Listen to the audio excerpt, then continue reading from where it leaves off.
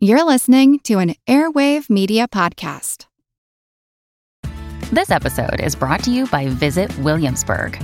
In Williamsburg, Virginia, there's never too much of a good thing. Whether you're a foodie, a golfer, a history buff, a shopaholic, an outdoor enthusiast, or a thrill seeker, you'll find what you came for here and more. So ask yourself, what is it you want? Discover Williamsburg and plan your trip at visitwilliamsburg.com.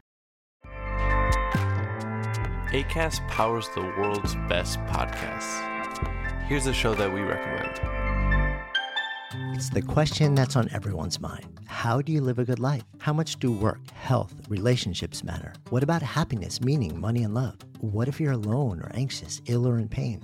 These are the questions we explore weekly on the top-ranked Good Life Project podcast, hosted by me, award-winning author, four-time industry founder, and perpetual seeker, Jonathan Fields. Every week, I sit down with world-renowned experts, iconic writers, and researchers, and while everyone from Olympic gold medalists to world-shaking activists, A-list celebs, musicians, and more, all with the single goal, to help understand what it truly takes to live a good life and to feel a little less alone along the way. Listen to the Good Life Project podcast wherever you get your podcasts.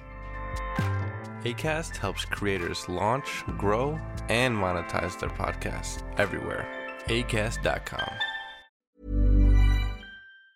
Here's a program from our archives. All summer long, the beaches of the New Jersey seashore are filled with vacationers seeking sun and relaxation. But for another part-time New Jersey resident, it's a season of hard work. I'm Jim Metzner, and this is the Pulse of the Planet. Each summer, the salt marshes of New Jersey's Barnegat Bay attract thousands of migrating seabirds. Among them, a small bird with a light body and a dark head named the common tern. This month, a new generation of common tern chicks are learning to dive for food, a tougher challenge than you might have guessed.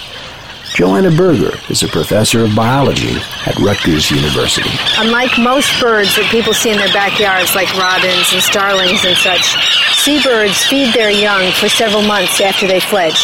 And that's largely because it's very difficult for a tern to learn how to catch fish. Most seabirds have very difficult foraging behaviors. Common terns have to catch fish which are swimming below the water. And not only do they have to find the schools of fish and see the school of fish underneath the water, but the young tern has to learn that when you see a fish at a particular place in the water, it isn't actually there, it's displaced slightly.